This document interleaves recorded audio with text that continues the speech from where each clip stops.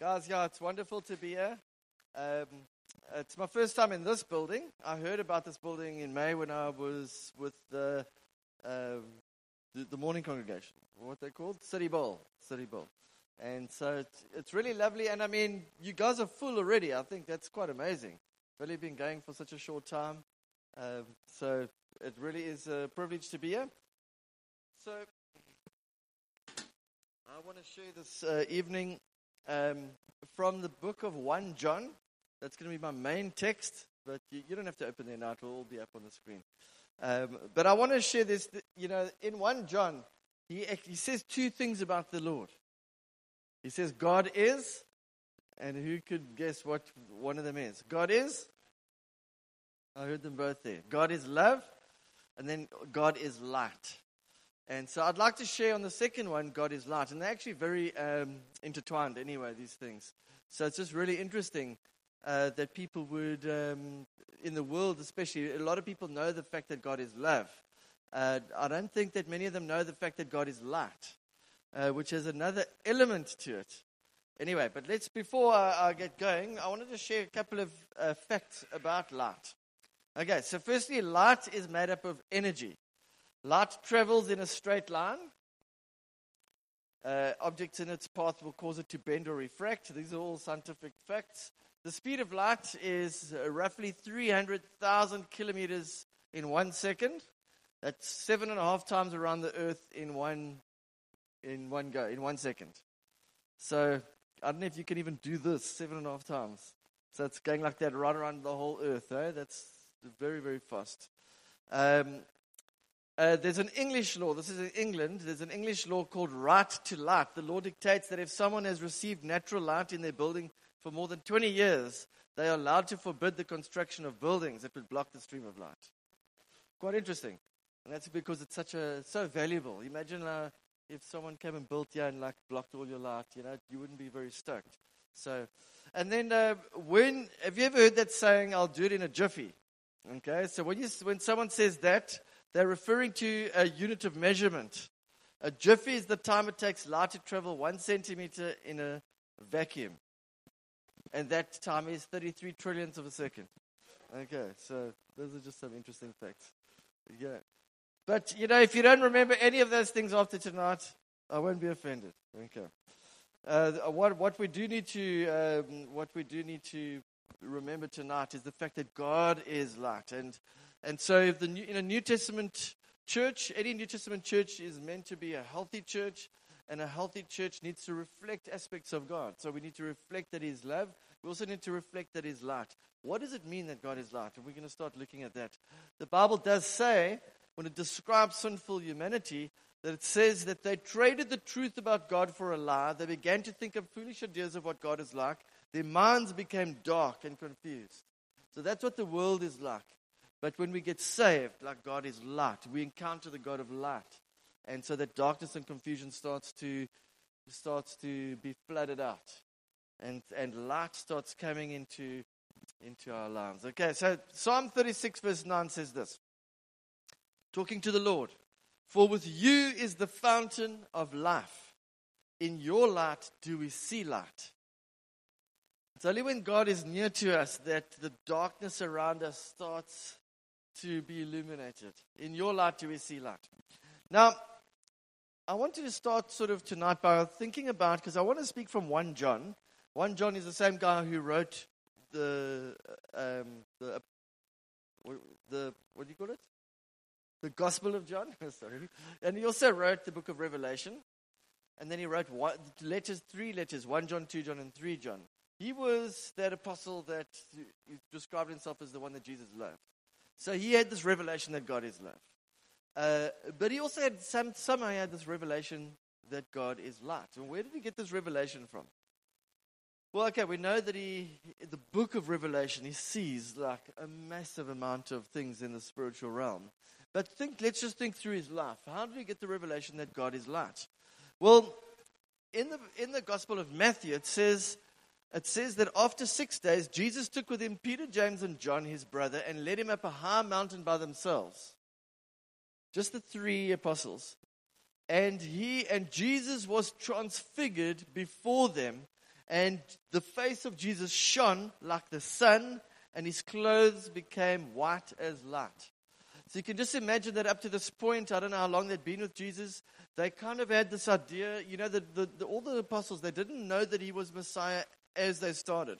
They kind of had an idea that this is someone special. They started seeing him do miracles, but they didn't know like they knew. And it was like an ongoing revelation. And I think at this moment, he suddenly saw this guy that he was just a man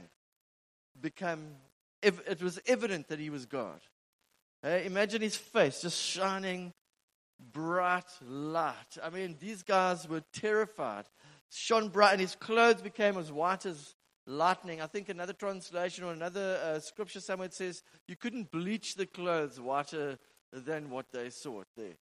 And that's actually who he really was. And so they were getting a glimpse just suddenly as to this is who he really is. This is who he's always been. My eyes have just been veiled, and I'm seeing it. And so they witnessed this. In Revelation 22, it says that Jesus is called the bright morning star. So there's a lot of evidence that he's light. In fact, there are many descriptions about even God in the scriptures saying that God is light, but in front of him is a very, very thick darkness, dark clouds that veil this light. It's just quite interesting. And so then in the same encounter in Matthew 17, it says, while he was still speaking, behold, a bright cloud, not just a normal cloud, a bright cloud. There's a cloud that's full of light, overshadowed them, and a voice from the cloud came. They couldn't tell what was happening. They were standing there, saw Jesus was full of light. Suddenly a cloud comes around them. The cloud is full of light. They can't see anything. It's probably like a mist, and they just suddenly hear this voice, this loud, thunderous voice saying, this is my beloved Son, with whom I'm well pleased. Listen to him. It's just God confirming. I'm light. They experience right there God is light, and they experience God the Son is light. Just amazing. And it says there in Matthew 17, like when the disciples heard this, they fell on their faces, terrified. And that word terrified means violent fear. So it wasn't just like they were in awe of God going, like, wow, like he's so awesome. They actually fell on their faces because they couldn't do anything else. God is light was so powerful for them. And we'll get into it a bit later, but there's something about light that penetrates. And I think they didn't know what to do themselves. No one told them, bow down. No one told them, like, fall on your faces right now. It was automatic. Like when they saw this, they were on their faces, it says in violent fear. And so you think to yourself, well, isn't God love? Isn't God love? Well, then why would they do this? Well, God is love, but he's also light. And so to understand the Lord, sometimes when someone has only one revelation of the Lord, it can really skew their whole experience. I always think of God, when we speak about God and preach about God, you need to preach about the whole counsel of God. And so I always think of a tent. A tent has pegs on all sides. And if you peg it only on the one side, that tent is going to fall over. It'll be held up on one side, but on the other side it's going to flop around. It needs to be pegged on all sides. So on one side, God is love. On the other side, God is light. On another side, God is a wrathful God and he is jealous God. On the other side, he's a merciful God and he's a faithful God. And we actually need all of those expressions. That's who God is, He's not just one. And so, actually, if you type in Google, God is, you'll find much more than just those two. You'll find a whole wide variety of descriptions as to what God is. But okay, God is light. That's what we're focusing on. And they fell to their faces. Why did they fall to their faces? I want to take you forward quickly to Revelation chapter 6. It won't be on your screen, but there will be a picture for it of a girl hiding. And I want you to see this. Then the kings of the earth, and the great ones, and the generals, and the rich, and the powerful, and everyone slave and free, hid themselves in the caves. Why are they hiding themselves in the caves? Well, this is the second coming of Christ. And when they see him, this is what happens. At the second coming of Christ, they hide themselves in caves and among the rocks of the mountains, calling to the mountains and the rocks, fall on us, hide us from the face of him who is seated on the throne, and from the wrath of the Lamb. For the great day of their wrath has come, and who can stand? This is quite eye-opening. God is light is a very serious thing.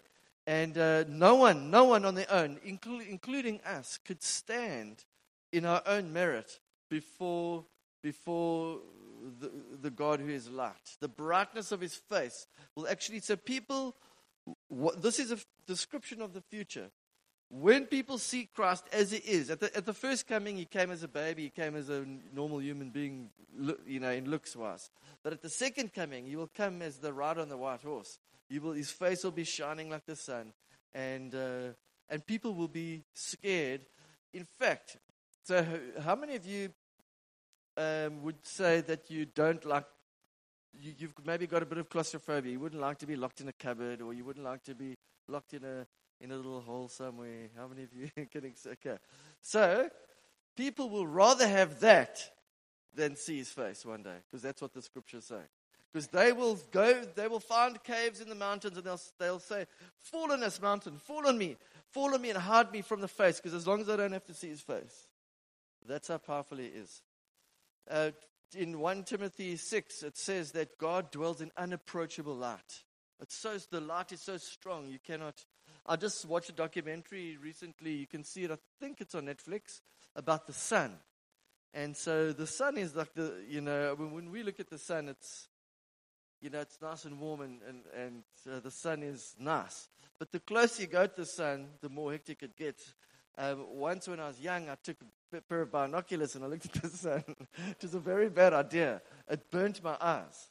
And as you go closer to the sun, the more and more hectic it gets. And so NASA made a very, very, very expensive probe or little rocket that would go to the sun. And the whole front of it is basically just mirrors. This very special material that could absorb the highest heat that's possible.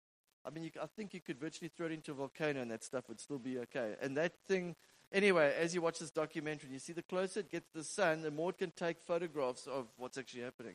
The sun is hectic. And I just think that's the closest thing I can think of to, God is light. So when we think that God is light, it's not just that he's warm, It's unapproachable light. And so all of this is happening, and they are falling on their faces, terrified before the Lord. And in Matthew 17, verse 7, it says, and Jesus came and touched them, and he said, rise and have no fear. I think in another version he says, it is I. And when they look, he's just back to his normal earthly self. But they had that little moment of experiencing who he really was. And you can imagine for the rest of their earthly lives, they would have known. And I think he told them not to tell anyone about their experience, but they would have known. Like when I see this guy walking around, when I see him going to the bathroom, all these normal earthly things, that's just his earthly veil. Like that's not who he really is. Like he is light. And with that light comes power. And the only way to stand before, so you have to think to yourself, okay, so if Revelation chapter 6 is saying that people are going to want to ask the mountains to come and fall on them and hide them from the face of him who's seated on the throne, then what about us? How's that going to work? Well, Jesus did come and he touched them. He touched them. He said, don't worry, it is I. Okay? Also, remember the leper that Noah, he was unclean, and he said, Lord, if you're willing, you can heal me. And Jesus said, I'm willing, and he touched him. So Jesus will touch the unclean, and he will make them clean. And that is called atonement. And that is what we've experienced through the blood of Christ. And so when we have the blood of Christ on us, well, we can stand. And so if you carry on, so at the end of Revelation chapter 6, it says, the question is, who can stand? If this is who God is, who can stand?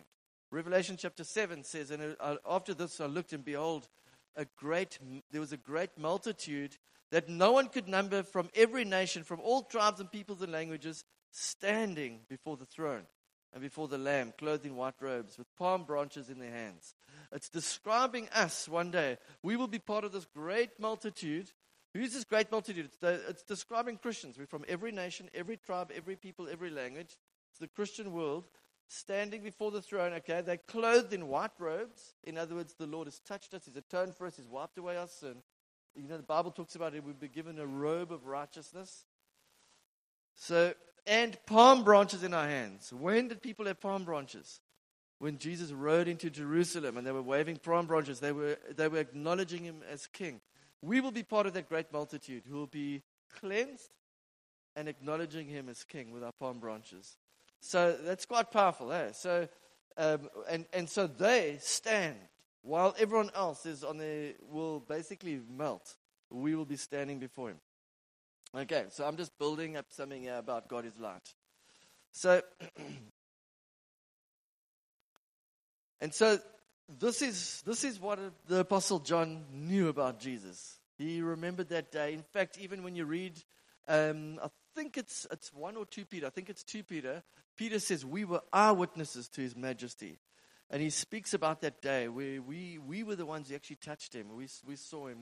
We heard, Peter says, we heard the voice from the cloud that day. He writes back as a witness. There were 3 of them that witnessed this. And they only spoke about it after Jesus is gone again. That's the background to, which I've taken a long time on, but the background to what we're going to read now in 1 John chapter 1, which describes that God is light. Okay.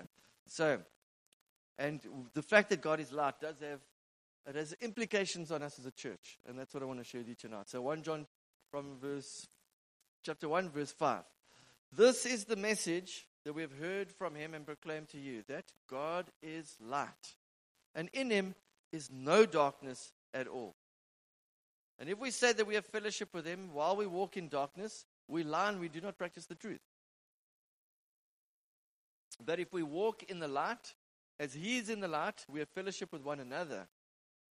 And the blood of Jesus, his son, cleanses us from all sin.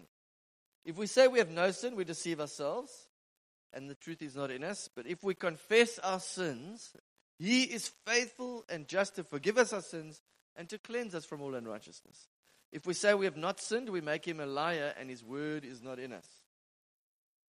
So the one thing I just want us to see right from the beginning is that God is pure light. When it says God is light, it means that the scripture says here, there's no darkness in him at all. So there are times where we don't understand things that the Lord does. It doesn't change the fact that he's pure light. There's no darkness in him. In the Old Testament, it talks about that the other nations were killed and at God's command, and we might not understand those things.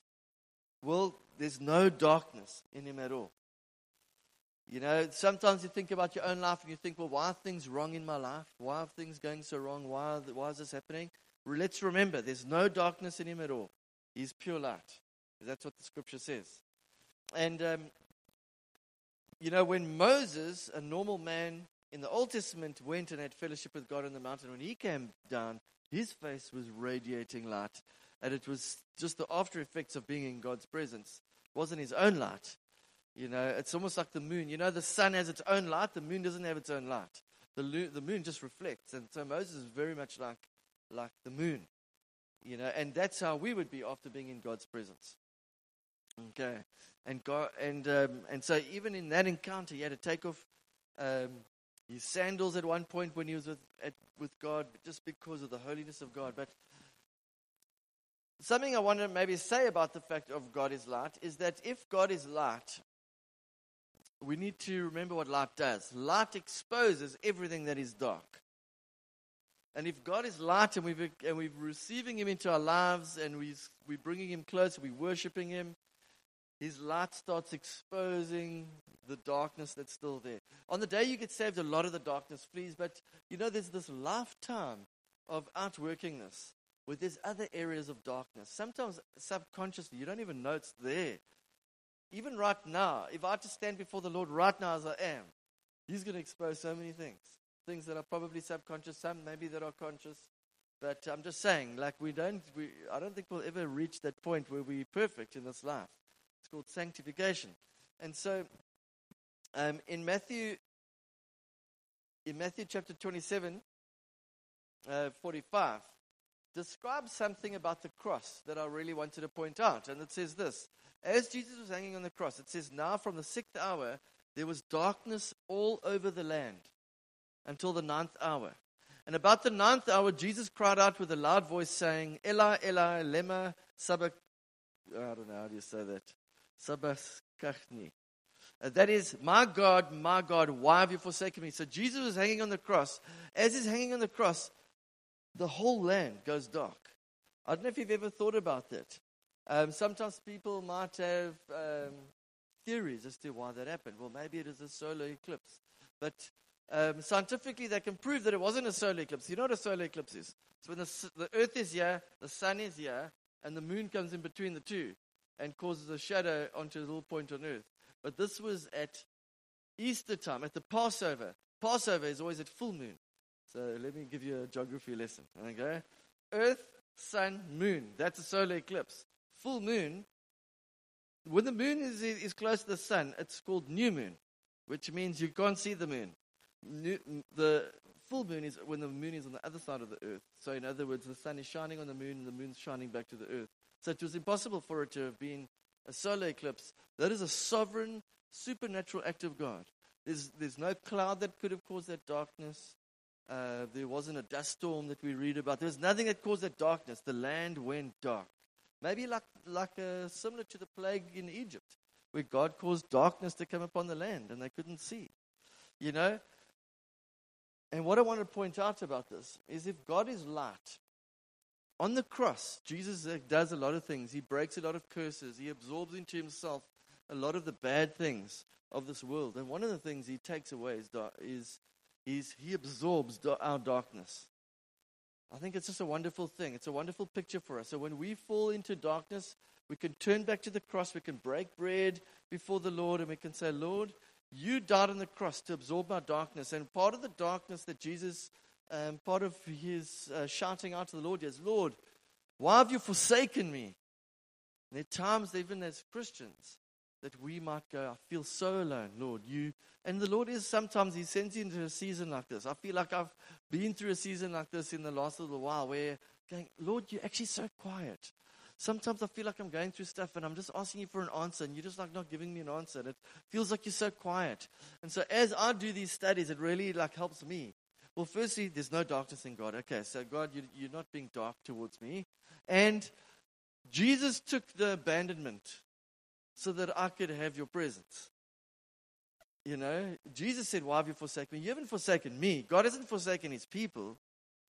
Jesus was forsaken when he took our sin upon himself so that we could have his presence. And so now we can have his presence. And then that's a promise from the Lord. And so at times, you know, I do think the Lord at times allows us to go through like testing times. But let's not confuse that and think that the Lord has abandoned us. He doesn't do that to his children. You know, I have to qualify everything I say. I think there could be times where maybe walking in deliberate sin, that there's suddenly like a pulling away of the peace of the Lord. And the Lord, I think, will allow that at times. But for the child of God who's really trying to follow him, the Lord is there. I mean, I'm comforted by Psalm 139, where it says that there's no way I can go to escape his presence. I can go to the bottom of the sea, he'll be there. You know, so, okay. So let's just look at 1 John 1 verse 7. It says, but if we walk in the light as he is in the light, then we'll have fellowship with one another. So now suddenly, this has got an implication. He is light. Jesus is light. God is light. I've received him into my life. So as he comes into my life, light comes into my life. Now you have done the same. You were full of sin. You were full of darkness and bitterness, and you had enemies and you hated God and all these things. And now suddenly you've received the Lord and light is coming to your life as well. So light's coming to my life. It's coming to your life. And it has its implication because now I can have fellowship with you. It's just like this weird thing. If I walk in the light as he's in the light, then I will have fellowship with one another. The blood of Jesus cleansed me. The blood of Jesus has cleansed you. And so we can now walk as children of light. In 1 Thessalonians 5, it says, for you're all children of light, children of the day. We are not of the night or of the darkness. And once you become a Christian, you start feeling this difference between you and people who are actually still filled with darkness. Even if they were your best friends for your whole life, even their family members, there's this thing, you just feel like Bible says, you know, you can't be unequally yoked. You can't drink sweet water and bitter water from the same spring. When we're around, once you're a Christian, your best friends and your partners in life can't be people of darkness anymore. It will feel wrong on the inside. Sometimes people might be married and they get saved and their partner's still unsaved. And we need to stay in that relationship, and the Lord wants us to. There might be other things. It might be family members. Relationships that are set. It's not that we're going to walk away from them, but there's a difference, and you'll feel it. And often though, it might be best friends. And I remember my friend, he was a real rebel at school. I want to talk about him a bit later as well. But I remember when he got saved, for a few months, they carried on being friends. And eventually they reached this, no one does this, in normal life. But they reached this point where they just realized they're going into two different, their lives, he's hit a turning point and his life is going in a different direction. And they actually had to have this conversation and go, well,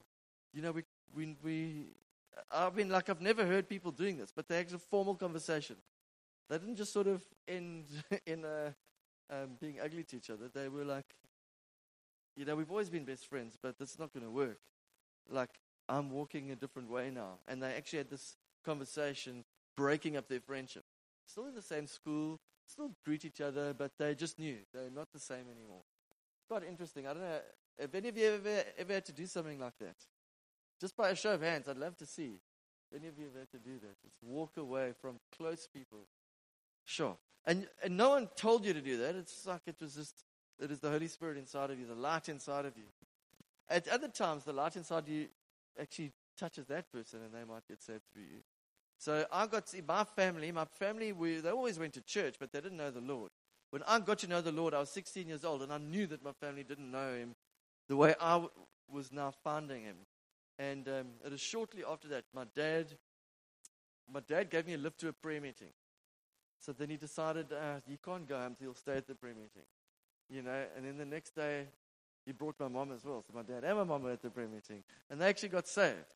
And it was so great. My mom and I got baptized on the same day. And I remember seeing the rifts it was causing in even her family, my mom's family, because their parents were very religious and they didn't, but yeah, they became children of light. And it's such a privilege for me to know that I was the first in my family to really know Him. And then through my life, my whole family got saved. I'm sure many of you have got stories like that. It's nice. Okay, and so the scriptures in Ephesians chapter 5, it says, at one time you were darkness, but now you are light in the Lord. Walk as children of light. Once we know the Lord of light, we can't deliberately walk in darkness anymore. And I know that times that happens. I was saved for about 2 months, and I nearly went off the rails. For a few weeks, I just started losing my way. I wasn't being discipled properly, although I can't blame anyone. I just knew I was compromising, and there were a couple of times in my early Christian life where I actually started veering off the path of life. But the Lord every time came and fetched me. That is the testimony that I have. He fetched me. And I do believe that He does it. He doesn't just give you one chance, But I was close to actually deciding at one point, like, no, this is not for me, And but the Lord is light, and we walk as children of light. So He says here that we need to have fellowship with one another as we walk in the light. So fellowship happens when any two people have both come into the light from the darkness, as I said, and they allow the light of God to shine into them and to expose things and to be cleansed. And so that's what we have in church. And so it's so special that in a church context, we're not all sitting here because we're all rugby players, or we all like part of we all like the same things, or we all live in the exact same part of town, A church has always got people of all sorts in it, a healthy church. And the one thing that brings us together, it could be an area, I suppose, but the one thing that brings us together is that we have light in our hearts. When I first got saved and I joined a church, none of the popular kids from school were in that church. But I went to youth group, and it was all the, in a sense, unpopular kids that were there. But why did I go? It's because I had light and they had light. And even although they weren't like the kind of guys that I normally would have hung out with, I was attracted there. I was drawn there. And because I had light and they had light, we were drawn together. And so that is what the Christian life is all about. And so fellowship is much deeper than just having the same interests. It's much deeper than, and so sometimes it's a bit sad because in church you'll see some people only hang out with people exactly like them. And they've got a very shallow idea and understanding of what it means to have fellowship. Fellowship is much deeper than just, well, I'm a mountain biker and you're a mountain biker, so we're going to hang out together. Fellowship, let's open our circle to all those around us. You might be in a community, and it's always, in your community, I've looked at it all the time, wherever I go. Communities are filled with people that are very different. You get some old and some young and some sporty and non-sporty. The common factor is we're in the light. And I find the people who resist that are, they're normally still dealing with aspects of selfishness in their lives. And they're blocking themselves from a lot of blessing from the body of Christ. And so we've just learned, open your heart. Open your heart to, it's not like, we're in the process of sanctification. It might take time to learn these things. But open your heart and you won't be disappointed. So, there's a lot of humility that needs to happen in all of this as we embrace people that are different to ourselves. So,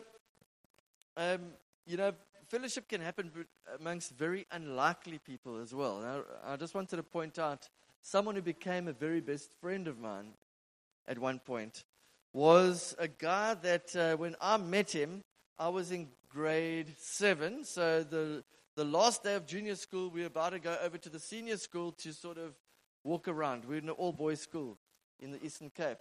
And so the teachers gave all us grade 5. So like 13 years old, they give us like a cup of Coke. We're walking through the school with a cup of Coke. One of the senior boys in the senior school comes up to me. He's all rough. And he says, "Hey, give me a sip."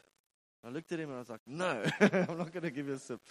And he looked at me and he said, "Next year, I'm going to get you. This is the last day of the December holiday." And the whole December holidays is, I should have given him a sip. Because next year's going to get me. And I was nervous. And I remember the first day of school, I was there and I saw him looking at me, but he must have kind of forgotten about it. But he was just a scary kind of guy. And that guy, a year later, there was a missionary that came to the school and he got saved. And once he got saved, later on, we became friends. And he actually personally discipled me. And eventually, he was the best man at my wedding. He's actually an elder in Josh Gen. His name's Grant Baker. For those of you that know him. So, yeah. So Grant was a rebel and he was mean and anyway. And his whole, when Grant got saved, his whole life turned around like this. He became a light in the school. He was such a big rebel the one year, and then the next year, the school, he actually changed the whole school almost. Honestly, he had a profound impact on the school. I'm just saying what happens when God saves you, and when light comes into your life, And anyway, so part of the process also of walking and God being light and allowing this light into our lives is confession. I really wanted to point this out because I think something of deepening your fellowship with one another is embracing confession. So verse 9 says, if we confess our sins, He's faithful and just to forgive us our sins and to cleanse us from all unrighteousness. James chapter 5, verse 16 says this, therefore confess your sins to one another and pray for one another that you may be healed. Sometimes there's a sin that you've been carrying, that you've been struggling with, and you don't know what to do about it. And the only time you get relief is when you actually confess it to another believer, someone who's not just going to judge and tell you how awful you are and bad you are because you're struggling, but someone who will pray with you. And Jesus also teaches His disciples. He says, when you forgive each other, they'll be forgiven. I can't remember the exact verse and how but it's something about proclaiming forgiveness. Sometimes when we confess things to each other, as let's just say someone comes and confesses something to me, I need to hear them out. I need to help them, maybe pray that out to the Lord and help them confess to the Lord. But then I actually have a job as well, and I need to proclaim the Lord's forgiveness over them. Something so powerful about that. Because there's so many people who's struggling with a sin, And they hate the sin, but it keeps coming back, and they can't get out of it, and they just walk in shame and guilt. They come to church, they can't even enter into worship because the guilt is in the back of their mind. And that's often what many Christians live in. And part of what breaks darkness is light. And how do you bring light? Well, you confess it. You bring that sin out of the secret place into the light, maybe with 2 or 3 friends that you trust. And you say, this is what I've been battling with. And what I would like to even bring to you is maybe even more than that. Maybe even more than just confessing our sins and taking our masks off, showing them who we really are, but even confessing our vulnerabilities. How about that? So, in other words, don't just wait until you've sinned, but if you know you've got a weakness in a certain area, how about confessing that to one another? How about saying, look, I have a weakness in this particular area, and I really need you guys. Maybe it's 2 or 3 guys or ladies in your community, and you want to share that with them, and you ask them, hold me accountable. I want to walk in the light with you. And so we can actually help each other to overcome our vulnerabilities and our weaknesses. And, the Lord, He keeps on working with this stuff. Okay, so I don't know how long I've been preaching for, but I think I'm going to kind of end there. I just want to see if I've got 1 or 2. I've got one more thing I want to say. So, firstly, maybe just to summarize. If we're going to be a healthy church, and this congregation being 1 year old now, I think it's just very, very special. And I do feel that this is like part of your inheritance for going forward, is to do these things that we've been speaking about tonight. But remember, God's light, God is light. His light shines. When we understand the power of His light, it brings holiness into our lives. His light penetrates the dark areas, flushes out the darkness. We as Christians don't have to walk around with secret sins any longer. The Lord wants us actually to, in the world, people do that. They just put on a mask. God doesn't want His church to be like that. He wants us to be people who will be open. You might not have to confess your sin to your whole community or to the whole church. I think there are times where it's very helpful. The more light you bring, the more power there is. But you don't always have to do that. There are times you can confess to 1 or maybe 2 or 3 or to your leader or something like that, Okay. And true fellowship means truly knowing each other. So, knowing each other's weaknesses and vulnerabilities. It's not like, I'll give you an example of the world, how opposite the world is to us. The world loves Facebook and Instagram.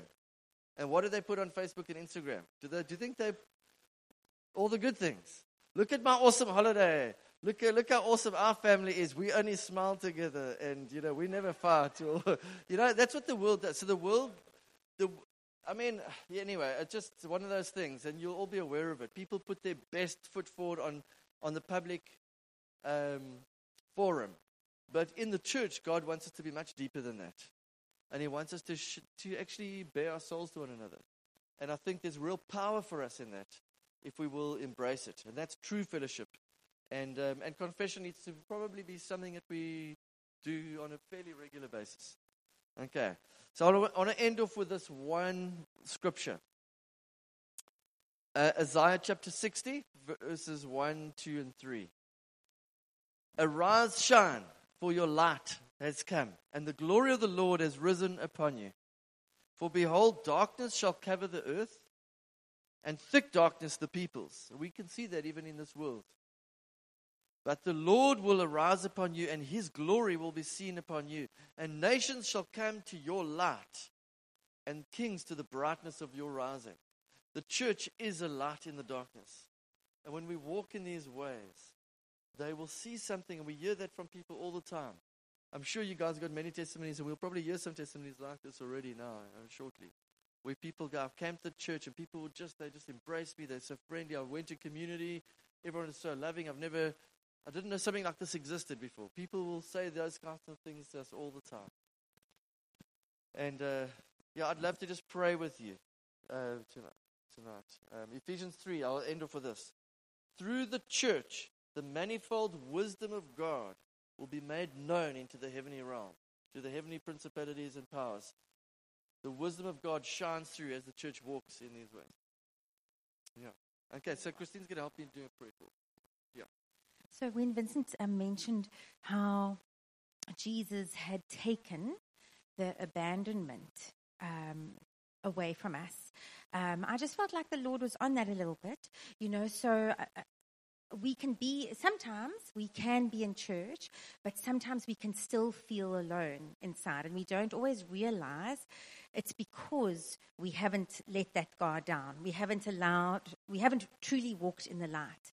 And sometimes not deliberately, it's just that we haven't known that it's safe or what that looks like. And I've really prayed with quite a few people, even people in leadership, who go, I know that there's all these people here, but I still feel alone. And that is not the inheritance that Jesus has for us. And seeing how actually one of the big ploy of the devil is to bring isolation into people's lives.